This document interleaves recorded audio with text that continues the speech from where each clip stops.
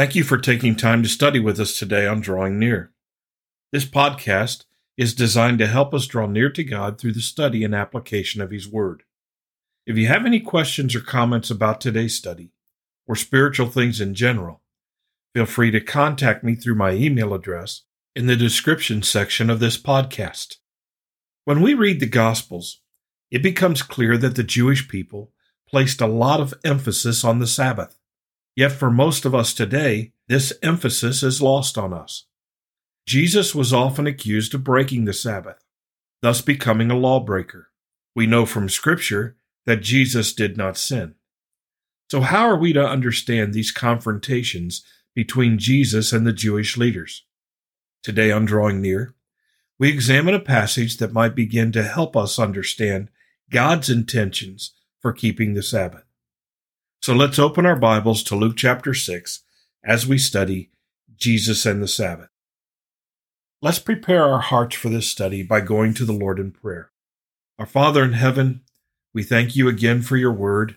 We thank you for the opportunity that you give us once again to study your word. And we pray, Lord, that we would be able to understand this idea of a Sabbath, of a day of rest. Clearly, Jesus understood it differently than the Pharisees and the Sadducees. And so, Father, give us insight, not only into Jesus' understanding, but how these things might apply to us today. Guide us in this study. We ask this in Jesus' name. Amen. As we begin Luke chapter 6, verse 1, we read, "Now it happened that he, Jesus, was passing through some grain fields on a Sabbath day, and his disciples were picking the heads of grain, rubbing them in their hands, and eating the grain. But some of the Pharisees said, 'Why do you do what is not lawful on the Sabbath?'" So here we have it. In Luke's gospel, this is the first confrontation between the Pharisees and Jesus over what is lawful or unlawful on the Sabbath. And we're going to look down through verse 11 and deal with this in two different contexts. Here, the disciples are traveling on the Sabbath. The Sabbath is a day of rest. That's in the law of Moses, in the book of Exodus, in the Old Testament. This day of rest is designed by God to minister to his people. God created in 6 days, and on the seventh day he rested.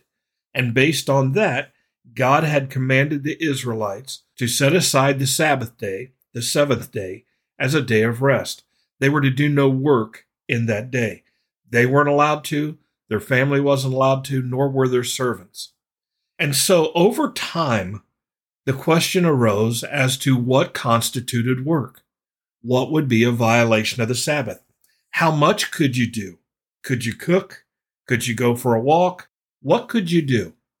Well, they answered that question by creating a lot of laws. You could only walk so far on the Sabbath. That was a Sabbath day's journey. You couldn't cook on the Sabbath. You couldn't heat water over fire on the Sabbath. That constituted work. You couldn't pluck grain on the Sabbath, and that's what we have here. And so the Pharisees saw this as a violation of the Sabbath. In fact, it wasn't a violation of God's intention for the Sabbath, and Jesus makes that clear. God wanted them to rest, but that did not mean that they should not meet their needs or someone else's needs at all. They were to rest, literally to cease from their normal activities, from their daily activities, and set aside the Sabbath as a day to stop, rest, reflect, worship. That's what God intended. And so as Jesus' disciples are walking with Jesus on the Sabbath, they're going through the grain fields and they're picking heads of grain. They're hungry and they're rubbing them in their hands and they're eating the grain. Now, most of us would never constitute that as a day of work or as labor. They're just picking grain, rubbing the grain in their hands, knocking the chaff off, and eating the grain. So the Pharisees see this, and they see this as a violation of their law, said, "Why do you do what is not lawful on the Sabbath?" And Jesus answered them and said, "Have you not read what David did when he was hungry, he and those who were with him? How he entered the house of God and took and ate the consecrated bread, which is not lawful for any to eat except the priests alone, and gave it to his companions? And he was saying to them, 'The Son of Man is Lord of the Sabbath.'" So Jesus takes an illustration from King David, the greatest king in Israel's history. And he shows how they entered the house of God and they did what was considered unlawful. Why did they do that? They were hungry. And just as David was king over Israel, Jesus emphasizes in verse 5 that the Son of Man is Lord of the Sabbath. Jesus, as God, created or instituted the Sabbath. He is Lord of the Sabbath. He is the one, not the Pharisees, not the religious leaders of men, who determine what is violating the Sabbath and what is keeping the Sabbath. And this is intended to challenge the Pharisees with the true reading of God's word, with the heart understanding of what God intends.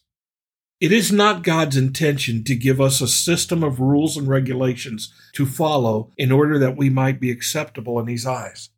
Because none of us can follow a system of rules and regulations in such a way that we can flawlessly be qualified to have a relationship with God. We are sinners. The law was given to show that we are law breakers. God didn't give the law so that we would break the law, but God gave the law in the Old Testament to reveal the depth of sinfulness in our heart. No matter how hard we try, we violate God's commands. That's why the law was given. And so Jesus is explaining that He is Lord of the Sabbath, that He nor His disciples were breaking God's intention for the Sabbath at all. In verse 6 it goes on and says, on another Sabbath, He entered the synagogue and was teaching. We've seen Him do that already. And at the synagogue there was a man whose right hand was withered. The scribes and Pharisees were watching Him closely to see if He healed on the Sabbath, because in their minds that would constitute work or labor, thus breaking the Sabbath. They were watching Him so that they might find a reason to accuse Him. They didn't like Jesus. They didn't like His popularity. They didn't like the way He challenged them. And so they wanted to accuse Him. They wanted to bring Him down in the eyes of the people. In verse 8 it says, but He knew what they were thinking. Isn't that an amazing thing? Jesus knew what they were thinking. You and I could suspect what somebody else is thinking, but Jesus, as God's Son, knew what they were thinking. And so He said to the man with the withered hand in verse 8, get up, come forward. And he got up and came forward. And Jesus said to them, I ask you, is it lawful to do good or to do harm on the Sabbath, to save a life or destroy it? Now, by asking this question, He puts everybody on the spot. Certainly, it was lawful to do good. It was not unlawful to do good. And certainly, it was not unlawful to save a life. And so Jesus is putting the Pharisees on the spot. And they didn't answer according to this passage. In verse 10 it says, and after looking around at them all, He said to him, stretch out your hand. And the man did so, and his hand was restored. Jesus did good on the Sabbath. Jesus healed on the Sabbath. And obviously that was not a violation of God's intentions for the Sabbath day. Look at verse 11. But they themselves, the Pharisees, were filled with rage and discussed together what they might do to Jesus. By Jesus' doing good, healing, helping the man, and helping people to clarify or to understand what God's intentions for the Sabbath are, these Pharisees were filled with rage. They didn't rejoice over the man's healing. They didn't rejoice that the Messiah or that a healer was in their presence. They were filled with rage because He challenged them, and He thwarted them in their efforts to accuse Him. And so they began to discuss together what they might do to Jesus. Ultimately, they begin to discuss together how they can get rid of Him, how they can minimize His effect. So what is God's intention for the Sabbath? It is to give us a day to stop, to rest, to reflect. It's not to give us a free day so that we can do more work of our own choosing. It's literally a day, first and foremost, to remember God in His creative work and that He ceased. And so we are to be like God. We are to cease. If God can cease, so can we. If God can stop, so can we.